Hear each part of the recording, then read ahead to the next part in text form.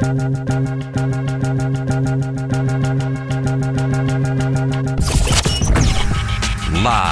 from the Battle-Born Broadcast Center, it's Cofield and Company.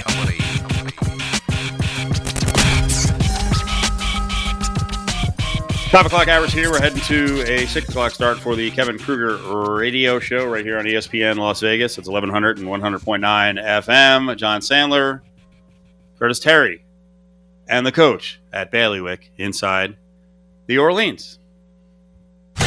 Battle-Born Injury Lawyers presents the Big Five at 5. Number 5. Adam Hill across the way. Cofield. Good news for one of our hometown heroes, O.J. Simpson. Fantasy playoffs? A, quote, completely free man as parole ends in our state, which could mean that we're all free of O.J. I think that was a big reason that he stayed in Nevada and in Las Vegas. He looks like he's having a hell of a time at the golf course with his videos that he shoots, hanging out at DTS. You know what?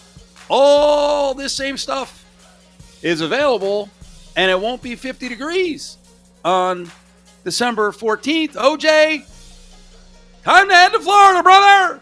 You're free. Go wherever you want, OJ. Will he take any of us up on our plea to get out? I want him to stay around. I think you do. After all, he is a hometown hero. I was out in DS last night, and I was looking around for him. DS or DTS? I think I'm losing this battle. First of all, it is DS. Downtown is one word.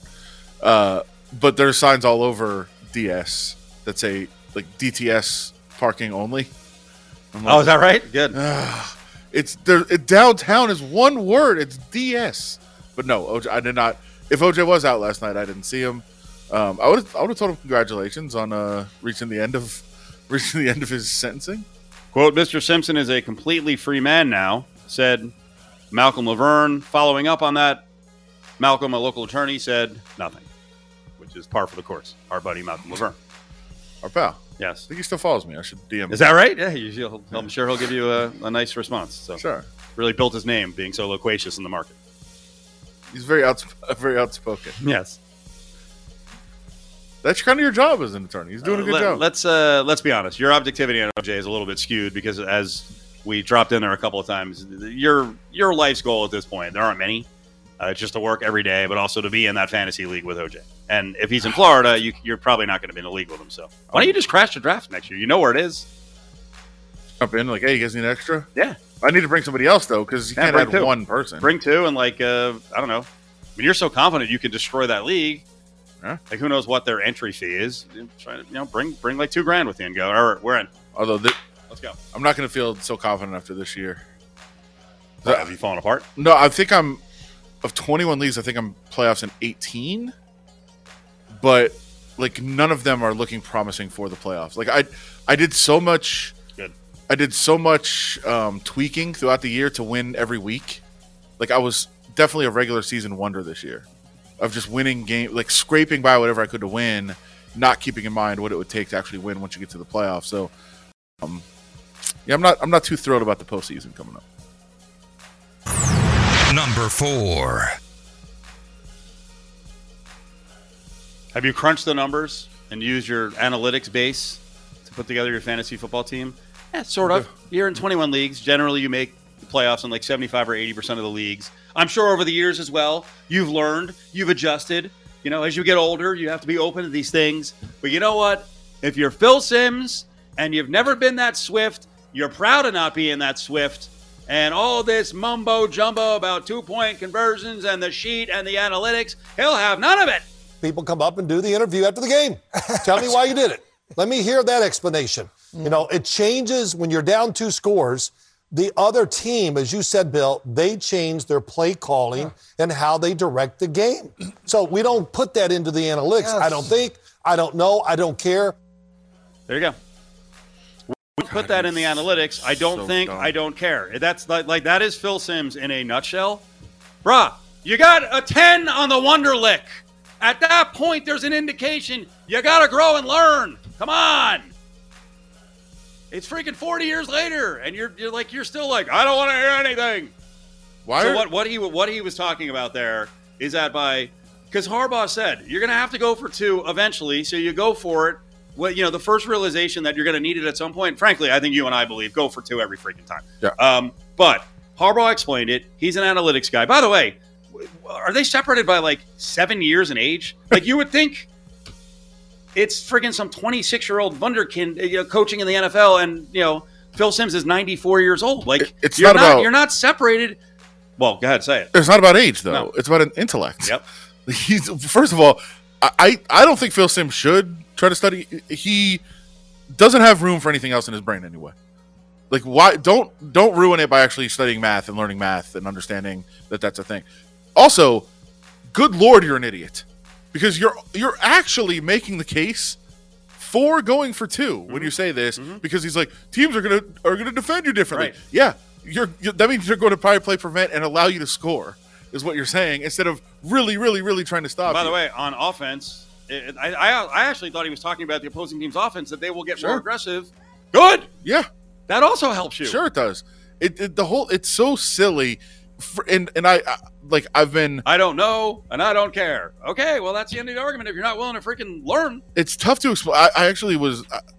There's a, and I always forget to. There's a guy who does a analytics podcast for PFF who is incredible, and he's really good at just saying things simply, because a lot of times it's hard to explain. Right. But he does a really good job of it. I can't really explain this because I keep trying to explain it to people and they won't get it. But going for 2 as early as possible, because they're like, if you're down 15, right? If you're going to score twice, you're going to have to go for 2 at least one of the times. I would say you go for 2 both times because you're trying to win the game. But either way, say you're just trying to tie it, you're going to have to go for 2 at one point. And that's what the situation the Ravens were in. They were down 15, got it to 9. They went for the 2 to get it to 7. And it was like, well, now you're down 2 scores. Yeah, I'd like to know that I need 2 scores. Because if you're down 1 score, you're kind of playing for like, okay, well, we just have to get the ball 1 time and go score. If you're down 2 scores, you're going to have to get it twice. Right. So it does change how you play. There is no recourse at the end of the game, late in the game. If you don't get it, there's no way to back it up now. So now the clock has been squandered. So I'd rather know that I need to score twice at that point. Yeah. So that adds more reason to go for it. The worst part about this discussion, this was on the postgame show on CBS, is that unfortunately now you've got a whole group and there's not one outlier who's actually going to do a little bit of critical thinking and go, Phil, you just said you don't know and you don't care. I mean, that is really ignorant. Then everyone just jumps in and they're like, yeah, he's right. Before we leave that point, I would love to see, that's a great idea to have somebody who is in charge of the analytics. Yeah. To have that conversation afterwards to talk about the other aspects of the game. No, here it is. Here's the whole thing. Well, analytics told me to do it. Yeah. All right, next question. Wow. That's what we see. Yeah, they'll show you a spreadsheet and there's never any explanation of why I made all these these things that can happen. So paralysis by analysis, we overanalyze things. It's not that hard. We need to analyze things. Yeah. There's so much in there. First of all, Nate Burleson, Reno guy. Cowher, like this old school mentality. And this goes back to a discussion. I'm not sure how many people had this discussion, but I'm fascinated by it. Well, we came up with it. But this whole big galoot versus the young nerd. Like, who do you hire as your coach? Now, I'm not saying Dan Campbell is an idiot and doesn't use analytics at all, but so far the results have sucked, right? But it's like, hey, do you go with the feel guy? I feel this way. It's a gut, this and that. Or do you go with the guy who's a little non-traditional, like Brandon Staley, where you're like, where was he? John Carroll University. I mean, the same thing with this Dan Lanning guy. I mean, that Oregon just hired him. He may turn out to be a great coach, but like the whole, hey, we have to get a guy who played the game at the highest level and is rough and tumble and doesn't want to overthink things. Like, I think you might want to start going in the other direction because you're going to get outsmarted more often than not. If you do the right thing by the numbers, those teams are going to win. Yeah, and that's the whole thing. Like, because I love when something doesn't work out, something that's analytically sound doesn't work out, and people are like, see? Well, like, it's not, there's no guarantee. You're playing the percentages. You're getting the percentages in your favor. It's very much like poker for those that understand that game. But if you play to get the percentages in your favor enough, it's going to work out in the long run. And that's what you're hoping for when you're making sound analytic decisions. And by the way, here's the other thing. People talk about quote unquote analytics like it's going for 2 in certain situations. Like, everything is measurable and everything is math about the game. No, understanding your third down conversion rate is analytics. Like, these guys think of like, oh, you got to get it on third down, like analytics. All these things are like any mathematical measurement in a game is analytics. It's not just the new age thinking. All that is, hey, we have figured out what is the most likely scenario for you to win a game.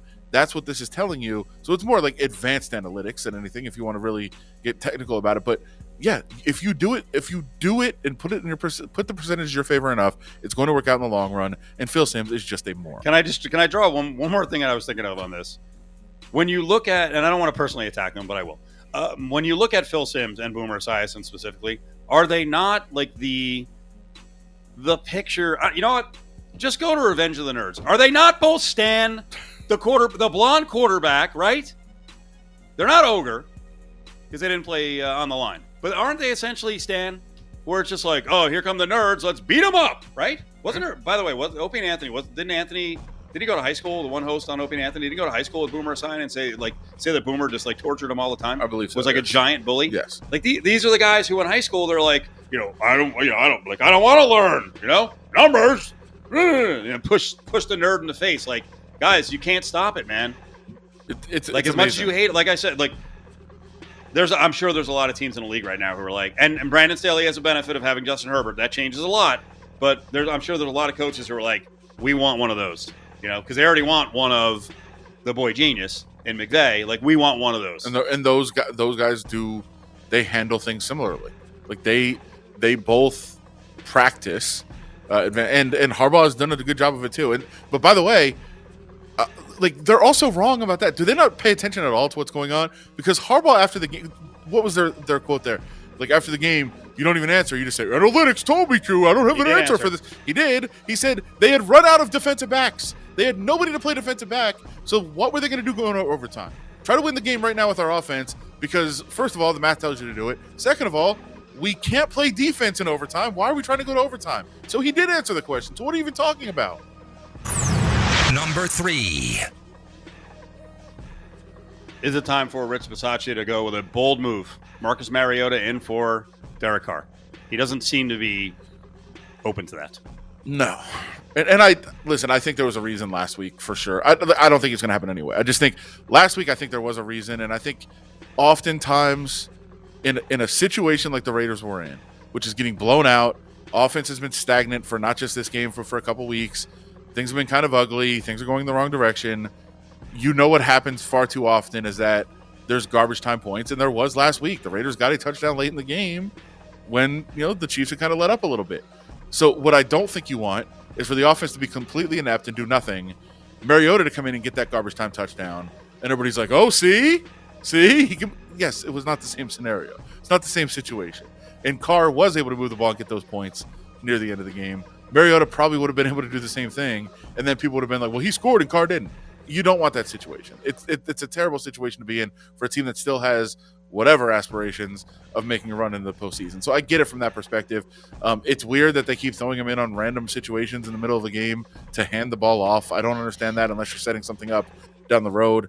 And I think much like with the Golden Knights 3 games ago now, pulled Robin Lehner in a game where he had given up 3 goals that weren't really his fault. They'd take deflections. They were kind of ugly. Just kind of weird goals. And after they pulled him, and Pete DeBoer after the game said, yeah, I didn't like the goals going in, but really, that's the major move you can make to kind of shake things up and change the flow of the game. But you realize that you are sending that message, and you are putting it on the goalie, even if it's not the goalie's fault. In this case, I don't think they want to just say, well, that's Derek Carr's fault, because that's what you're saying when you make a quarterback switch like that. I don't think they want to make that determination. I know a lot of people out there are like, let's see what Mariota has. I can understand that aspect of it, but I also feel like it's not like, okay, we believe most of the coaching staff is going to be gone, right? I think most people are in agreement of that. We believe potentially the GM could be gone too. Derek Carr is maybe going to be gone. We don't know. But it's not like these coaches are like, let's see what Mariota has. Let's see if we can carry this into next year. What does he have for next year? What do they care? I don't think they're going to be here. So it's a whole complex situation to try to sort through. Number 2. By the way, Golden Knights off to a great start. That was a 4 o'clock puck drop, 4-0 on the road against the Bruins. 12 minutes left in the second. 2 goals for Patches. Mark Tissot has one as well, and Shea Theodore. with a goal. Pacioretty is just in a 4-0 groove right now, scoring every game. What did you think of Derek Carr after the game, talking about some folks aren't working hard? Yeah, he walked it back. Okay, a little bit. Okay, because he said, as you're alluding to, most of the guys in that locker room are working very hard. Now, you, Ari, Jeff, whoever's here. I mean, if we have 100 people listen to that comment, most of the guys in that room are working hard. Don't you think 98 or 99 would say, well, that means some guys aren't? No, I actually don't. Really? Yeah, I don't. What does most of them mean? Why don't you just say the guys in that locker room are working hard? I guess you also believe that oftentimes there's loaded comments from Derek Carr. Yeah. That there's some messages in what he's saying. Sure, because he came back and said it again, by the way. Oh, really? Yeah. By the way, if there are guys who aren't working hard and he's calling them out in subtle fashion, is there anything wrong with that? No, but as the leader of the team, is there anything wrong with it? No, there's not. But what I'm saying is, when you say a comment, most of the guys are working hard. I think the vast majority of people would say, well, who isn't? Which ones aren't? If most of them are, that means somebody's not. And I don't have a problem with that, but I think if you're going to say that, if your point is to say there's guys that aren't working hard, I think you could say, hey, there's some guys in there that need to look in the mirror and assess what they're doing and try to turn things around and change things going forward. And he didn't, because he kind of backed off of that. And he's like, no, I know what you guys are going to, write headlines that I said most and not all. Like, yeah, of course we are, because that's what you said. It was just a weird thing to say at a weird time, and something that he clearly kind of thought about, because he started to say a lot of those guys are working hard, and then he stopped. He goes, most of those guys. So, like, there's context to that too, where is it a lot? Is it most? Is it all? Where is it at? But I'll also tell you, Derek Carr has been very emotional after these last couple of games. Like, there's clearly a lot going on. He's, I think, had to hold back from some of the emotions really boiling out into some of those press conferences. He said, I'm not trying to say that there's people in our locker room that don't have it or that give up. I didn't see that. I didn't see any give up. That's what he said after, in response to, are you saying not everybody's working hard? But he also said, I saw some fight in some guys that lets me know I can count on them and trust them for the most part. Like, there's a lot of qualifiers in that statement.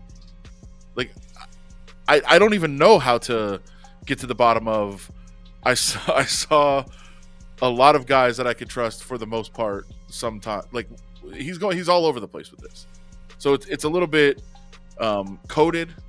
I think it's holding back some of what he really wants to say. Again, I saw some fight in some guys that lets me know I can count on them and trust them for the most part. Okay. Number 1. Coming up, let's talk more about what the Raiders are going to do moving forward, what Mark Davis is going to do with key decisions from quarterback to GM to coach. It's the Big 5 at 5, brought to you by Battle Born Injury Lawyers. If you've been injured, call Justin Watkins at Battle Born Injury Lawyers, 570-9000. Quick note on the Golden Knights. The goaltending is a real worry right now. It's just not good. Leonard's been very inconsistent. Brossois a backup. You don't get good goaltending, it's going to be tough. And we'll see what happens on this road trip. I think there's some worries there on that team. In they come on the right side. Duhaime out in front of shot. They score. Alex Goligoski on the delayed penalty. You're listening to Cofield and Company, live from the Battleborn Broadcast Center on ESPN Las Vegas. Our buddy Dave Kogan saying he was worried about the goaltending tonight. Just fine. 4-0 Golden Knights on top of the Bruins. Doesn't mean it's not going to be a problem, on the short trip or the rest of the season. You worried at all? No. Okay. No. I think they're first of all, I mean, as Pete DeBoer kind of said a couple times recently, early in the season their offense and defense were atrocious, and Robin Lehner stole them a bunch of wins and kept them afloat. Now he's been a little inconsistent lately. Lehner talked days are all screwed up now. 2 days ago when they had the home game, where they won the game, but he wasn't great. He was like, I've had these before. He's like, it's awesome right now that I'm struggling a little bit and trying to find consistency, and we're scoring enough goals that it doesn't matter and we're winning, and I'll figure it out. And Peter Boris did the same thing. So I don't even know if you'd say their goaltending's been inconsistent. It's been struggling lately, but it was so good early in the season that, I think that the Golden Knights will take that. And the players were saying that too. They were like, hey, because I think somebody asked them, Pacioretty and Mark Stone the other day, I think it was, talking and saying, like, do you guys feel that pressure when you guys are giving up, 4 or 5 goals? You got to score 6. And they're like, well, early in the year, we couldn't score any, and we were winning games 1-0, 2-0 because of that guy. So if we have to bail him out, we're going to do it. We're on the LV Sports Network, part of 4 different sports radio stations. We got 1230 The Game. That's our newest station. Fox Sports Las Vegas, Raider Nation Radio 920, ESPN Las Vegas. So when you don't like what's on this show, turn us off, right? You'll find something you might like. Maybe it's more hardcore sports. Maybe it's a different sport. Try the other channels. I listen to Fox Sports Radio all the time, and I've said, I know people think he's obnoxious, but I actually think Doug Gottlieb does a good show. And he did an interview today with TJ Houshmandzadeh, who I thought had some really good things to say about the Raiders. And then there was a couple of points where I'm like, bro, you ain't watching this team. Cofield and Company will be back in minutes right here on ESPN Las Vegas.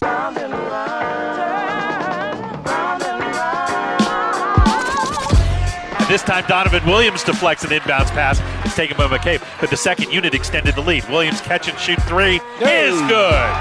So Donovan, a great defensive play, turning it into offense, and the Rebels lead 71-55. You're listening to Cofield and Company, live from the Battleborn Broadcast Center on ESPN Las Vegas. Kevin Kruger radio show is on the way at 6 o'clock. We'll talk about Donovan Williams. You heard him there at 32 points for the Rebels as they further develop, second and third scoring options who could be super reliable, along with the number one option in Bryce Hamilton. So TJ Houshmandzadeh, the former NFL receiver, was on with Doug Gottlieb today over on our sister station, Fox Sports Las Vegas, and they got into the conversation about who should run the Raiders moving forward. If you're Mark Davis, it really depends on the belief he has in Mayock. If he believes that, because Mayock was Gruden's guy, he brought Mayock in. If Mark Davis believes that Mayock is that guy, Mayock is going to have to go find him a head coach that he believes in. The Raiders aren't bad. They have pieces, man. They have talent like Darren Waller can play. Josh Jacobs can play. Okay, so he names a couple of the guys. I would name some other building blocks. He then goes on to talk about one particular unit that has impressed him. That offensive line, Tom Cable has done, and he's done so well. What was the talk? Oh, they're trading all their guys or letting guys go. This offensive line is going to be terrible. They've done well. Why do you have that look on your face? I'm not. They've struggled. Well, I'm not up on all the slang. Well is awful. I don't know. It hasn't been good. They're 31st rated in run blocking. We saw how much wasn't that the didn't they get 22 pressures on 22 pressures on Carr, the Chiefs, this past week? They're like one of the highest numbers I think anyone's seen this season. It was 22 pressures on like 18 dropbacks, like somehow multiple pressures on it. It was insane. It's been, and here's the thing: they actually had a couple games where they were all right. They're actually like, go back and look what the offensive performance has been good. It's been because the offensive line has been pretty good. The last couple weeks have been horrific. They've taken a real step back. So it's interesting. During a break, I heard Adam talking to some of his newspaper people because he's always calling in sources, and so you're getting set up to whatever stories you're going to do, right? I don't have to give away what you have coming up. Did anyone follow up on what was going on the other morning on Raider Nation Radio, which we love that station? They've got great Raiders experts over there. Quote: yesterday was the first time I've seen quit. And it came from the coaching staff.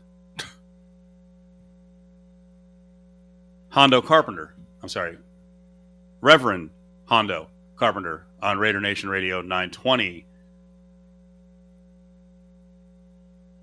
He said, I'm not talking about their character and integrity as men. I'm not talking about their character and integrity as human beings. This is about on-field football. When you're losing 35-0 and you're kicking field goals. Did you think the coaching staff quit on the team? No, but I will tell you. What's the reaction to that? Hondo's he's one of the big Raider voices in this town. He's on Raider Nation Radio 920 AM. What was the reaction over at the facility? That's a pretty strong comment that the coaches quit on the players. Hondo's been very caught up on the field goal at the end of the half. I get it to some degree. I think it would have made a lot more sense if you were getting the ball to start the second half, to kick the field goal, try to get that momentum, get another score, then be down 35-10. Would have made more sense. I know that, he's asked the question now multiple times of why you kicked the field goal, and Rich Bisaccia has basically said, we needed some positive result. And we also thought, hey, we're going to need a lot of scores to get back in this game. We can't have another empty possession here at the end of the first half. Again, it's not a scenario where, I don't know. They're on the 7-yard line. It was third down with 3 seconds left at the 7-yard line. Could you have run a play and tried to score? Yeah. I probably would have preferred it, but I don't think that was the biggest, most egregious thing that's been done. I think the lack of effort from the defense on the last long touchdown run was very glaring. Watching on tape, that was pretty amazing. It's like that's when a team is they're busted at that point. The entire defense they're like, no. Right. And if you're an in-game bettor and you've got Raiders plus 35.5, that's disappointing. Sorry to bring that up. That was to me. Dagger. That's to me where I was like, oh boy. And I saw it watching live. I tweeted about it live, and then I watched back on tape, and it was even worse than I thought. That was bad. So I don't. And if you want to make the correlation and say, hey, the players gave up because the coaching staff gave up because they kicked the field goal, I guess. But I think that lack of effort on that defensive play was the most troubling thing that I saw on Sunday. So tomorrow the Raiders doing some big festivities, announcing that the Super Bowl is coming here, 2024. The NFL was waiting till Wednesday to announce it, but someone jumped in line and blew the whole no more drama. Maybe it was one of the local papers. But detail what tomorrow includes. So I'm sorry. The owners' meetings are in Dallas. Yep. So that was kind of when they were planning on doing it. And then the Raiders have some festivities. They sent out a message that basically starting like somewhere in the 9:30 to 12:30 range, after 10:30, they'll be doing some kind of big announcement. And I think once it gets dark here, that's when the lights will work best. There's going to be some sort of show with some or maybe lots of the properties up and down the strip to commemorate the Super Bowl coming here, which is cool. Good idea. I hear maybe changing all the marquees and maybe. All right. Look at you scooping Mr. Scoop. I saw that from Chris Matthews earlier. Oh, did he say that? Maybe not. Okay. I have my sources. Okay. I don't know what is out and what's not. That's my issue right now. Right. So you don't know exactly. You're already accusing us of ruining the surprise by breaking the story. So. It wasn't a big surprise as Andrea Kramer started to chastise me. That's not what I was saying to Andrea earlier. I was saying it's surprising when you think back as longtime Las Vegas people that we're actually getting a freaking Super Bowl. On the way, let's deal with betting with all this COVID stuff breaking out around the National Football League. Our Gambling Insider on Tuesdays, Sam Panayotovich from Nesson, is coming up. Join the conversation on Twitter at ESPN Las Vegas. It's Cofield and Company's Eye on Sports Betting with Sammy P. Rolling toward 6 o'clock, Kevin Kruger Radio Show is up next. But before we hand it off, we got to get to our Tuesday spot with Sam Panayotovich, Nesson, Fox Sports. Sam, we got a situation here, man, and it affects us from a gambling standpoint. Oh, boy. We're talking, about 80 players now the last 2 days going on the COVID list, and whether people want to, address it or not, this is part of the equation now down the stretch. How the hell do you bet games until, unless you wait until the final couple of minutes before kickoff? Yeah, I feel like we're back on a time machine here, college football, late championship weekend. Remember, was it Ohio State Northwestern last season when we were talking about this on a Tuesday on your show? I'm like, hey, Steve, there is a breakout at Ohio State, and nobody knows about it yet. And I'll never forget that line on that Tuesday on your show. It was the Big Ten Championship. Ohio State was minus 20.5. And then on, Friday, there was a rumor that there may be some COVID at Ohio State. And then on Saturday morning before kickoff, about an hour before kickoff, they go, Oh yeah, 22 guys are out. Yeah. And the line went all the way down to 16, and they bet it down. Then they bet Ohio State back up to about 17. But we are betting things. I mean, we don't know anything about anything to begin with in the NFL or college football, but now we're handicapping COVID again and the potential for what these numbers can do once the news is actually official. But there are so many rumors, and this guy has it, and his plane mate might have it, and the whole room might have it. Now we're back to where we were. So we've already seen some games move. We'll get into them here around the NFL, hit some bowl games in just a little bit. Chiefs got up as high as 4 against the Chargers. Now it's 3. I think their most notable deal is Chris Jones has issues with COVID. What are you doing with this game? Because obviously, every Thursday game is on short notice here. Both teams looked really good last week.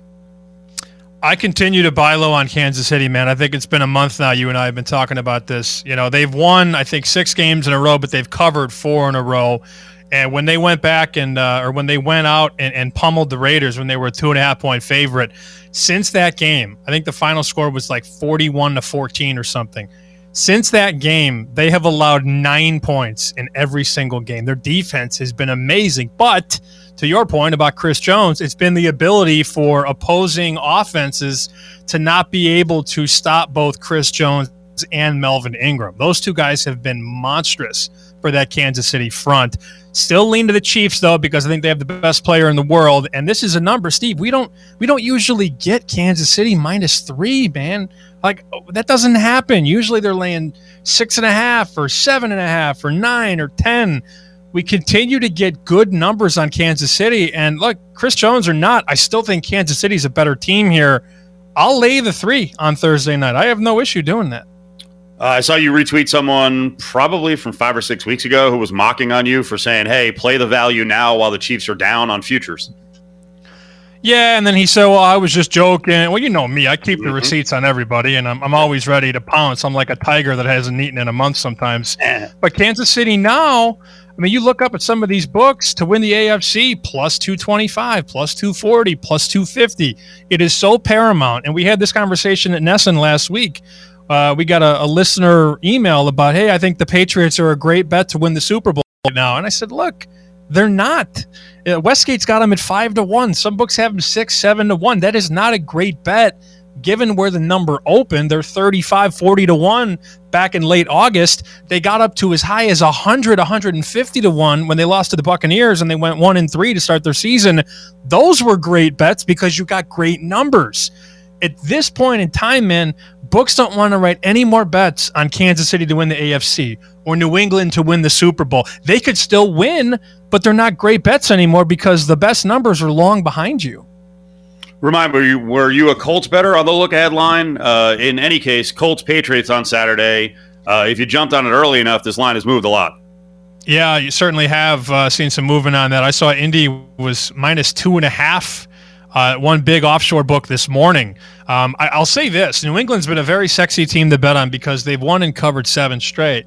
That being said, it always raises my eyebrows when you see all of a sudden the market start to flip on the trendy public team. And that's what you have here.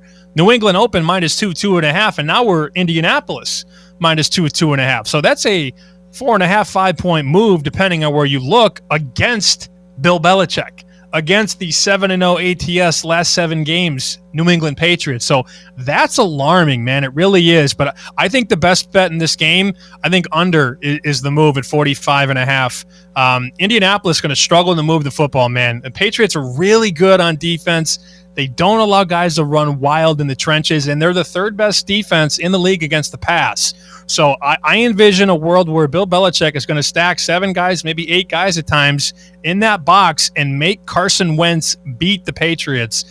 Wentz has faced him 1 time, by the way. He was only sacked 5 times in that game. So Bill has his number sort of in a very small sample size, but I don't think Mac is going to have a big game. I don't think Wentz is going to have a big game, and I like these defenses a lot. I think under is the best move in this game. I like the under lean. The number's gone up, and when you start looking around at sportsbooks right now, 87% of the cash is on the over. So, if you like to go against the public, good move there. By the way, if you went against the public this last weekend, oh boy. And you were with the sportsbooks.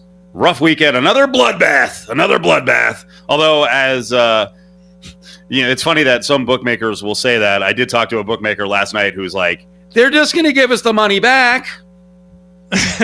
That's not how it works. If you ask some of those guys like the Tony Millers of the world and the Chris Andrews of the world, they'll tell you we don't want to give them anything. Like it's nice when the players win because it keeps the lights on and it keeps the dollars coming back in and it keeps the world rotating, if you know what I mean, my man. But in no way do the books want the favorites. What'd the favorites go? 11-3 this week, ATS?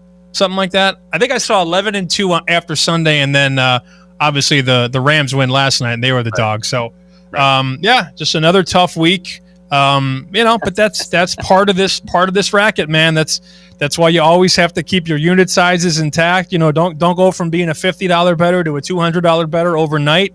This thing goes up, it goes down. It's a roller coaster. And for all the weeks where the public goes, really hot, wins 75%, there's going to be that week where all the dogs hit and multiple dogs win outright. We've seen it inside this season. It's unpredictable. It's drop a football on the turf next time. You don't know which way it's going to bounce, man. And that's betting the NFL sometimes. Does his podcast, Chicken Dinner. It's up at Chicken X Dinner on Twitter. Of course, analyst for Nesson, was out here for a long time in Vegas as a gambling expert at Sam Panayotovich. Ooh. Betting into the COVID numbers, be careful, because last night I kind of jerked around. I bet on the Cardinals. Once I found out that Ramsey was out, that didn't work out. I bet the over because I was basing it on the story or the tweets about Carl Cheffers and his officiating crew being hyper officious and calling lots of penalties. So I was like, this is going to go over. I barely got the over, so I went on splitting. It wasn't a parlay. So when we're betting into COVID numbers, right now there's an absolute freak out with the Browns. The Browns were on Monday as high as 6.5 at one book over the Raiders. The line is now down to 3, Sam. Is this a bit of an overreaction? Yes, but it doesn't mean that it's bombs away on the Raiders, right? I mean, I get nervous, Steve, when I think the most important position in football aside from quarterback is offensive line. I think the offensive line is way more important than anybody cares to admit. Hell, ask the Kansas City Chiefs in the Super Bowl last year how important the offensive line was. They couldn't stop Tampa Bay. They were just walking through the line of scrimmage all day. I saw, didn't I see that every Cleveland offensive lineman might not play?